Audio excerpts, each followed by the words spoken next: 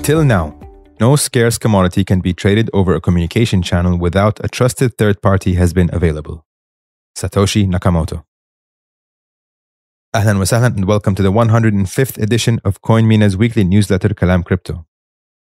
This week, Bitcoin ETF volumes surpassed $50 billion in just 6 weeks after beginning trading. A new batch of Satoshi Nakamoto emails was released, and the European Central Bank embarrassed themselves by declaring Bitcoin has, quote, failed. All that and more, so let's dive into this week's letter and talk crypto. Keep an eye on. Spot Bitcoin ETF reaches $50 billion in trading volume. Within 6 weeks of receiving approval of the Securities and Exchange Commission. Spot Bitcoin ETFs from BlackRock, Fidelity, and Bitwise collectively amassed over $50 billion in cumulative trading volume as of Thursday. Starting the month at $28.3 billion, the ETFs saw a notable surge, reaching $50 billion fueled by a peak of trading volume of over $2.5 billion on Tuesday.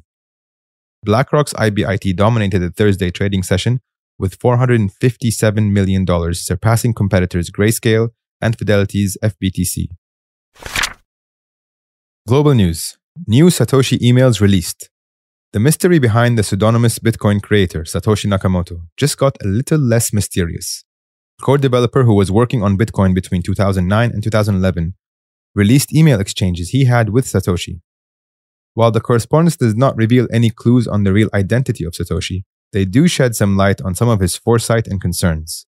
For example, regarding Bitcoin's energy use, he said, quote, "If it did grow to consume significant energy, I think it would be less wasteful than the labor and resource-intensive conventional banking activity it would replace." End quote. This was when Bitcoin was not on any computers and there was still no market price for Bitcoin. We'll include a link to the full archive in the show notes. Facepalm of the week. The ECB gets community noted and ratioed on X. The European Central Bank issued a paper claiming that Bitcoin has failed as a global digital currency and has instead fallen victim to fraud and manipulation. However, these false claims were quickly community noted, which is X's community-based fact-checking service. And several facts were cited to discredit the baseless allegations. The reader should note that the euro has lost 99.5% of its value compared to Bitcoin in less than 10 years, and the market currently values Bitcoin at over $1 trillion. Blog of the week. Check out our latest report from our partnership with OnRamp Bitcoin titled The Bondholders Burning Platform. You can check it out on our blog or download the full PDF. We'll include a link in the show notes. Tweet of the week comes to us from Balaji, who said, Bitcoin has surpassed all-time highs in 14 currencies. Actually, since we wrote this newsletter, it's now 15 countries, including Egypt, Lebanon, Sudan, Turkey, Japan, Norway, Pakistan, Nigeria, Argentina, the Congo, Sierra Leone, Ghana, Laos, Malawi, and Burundi.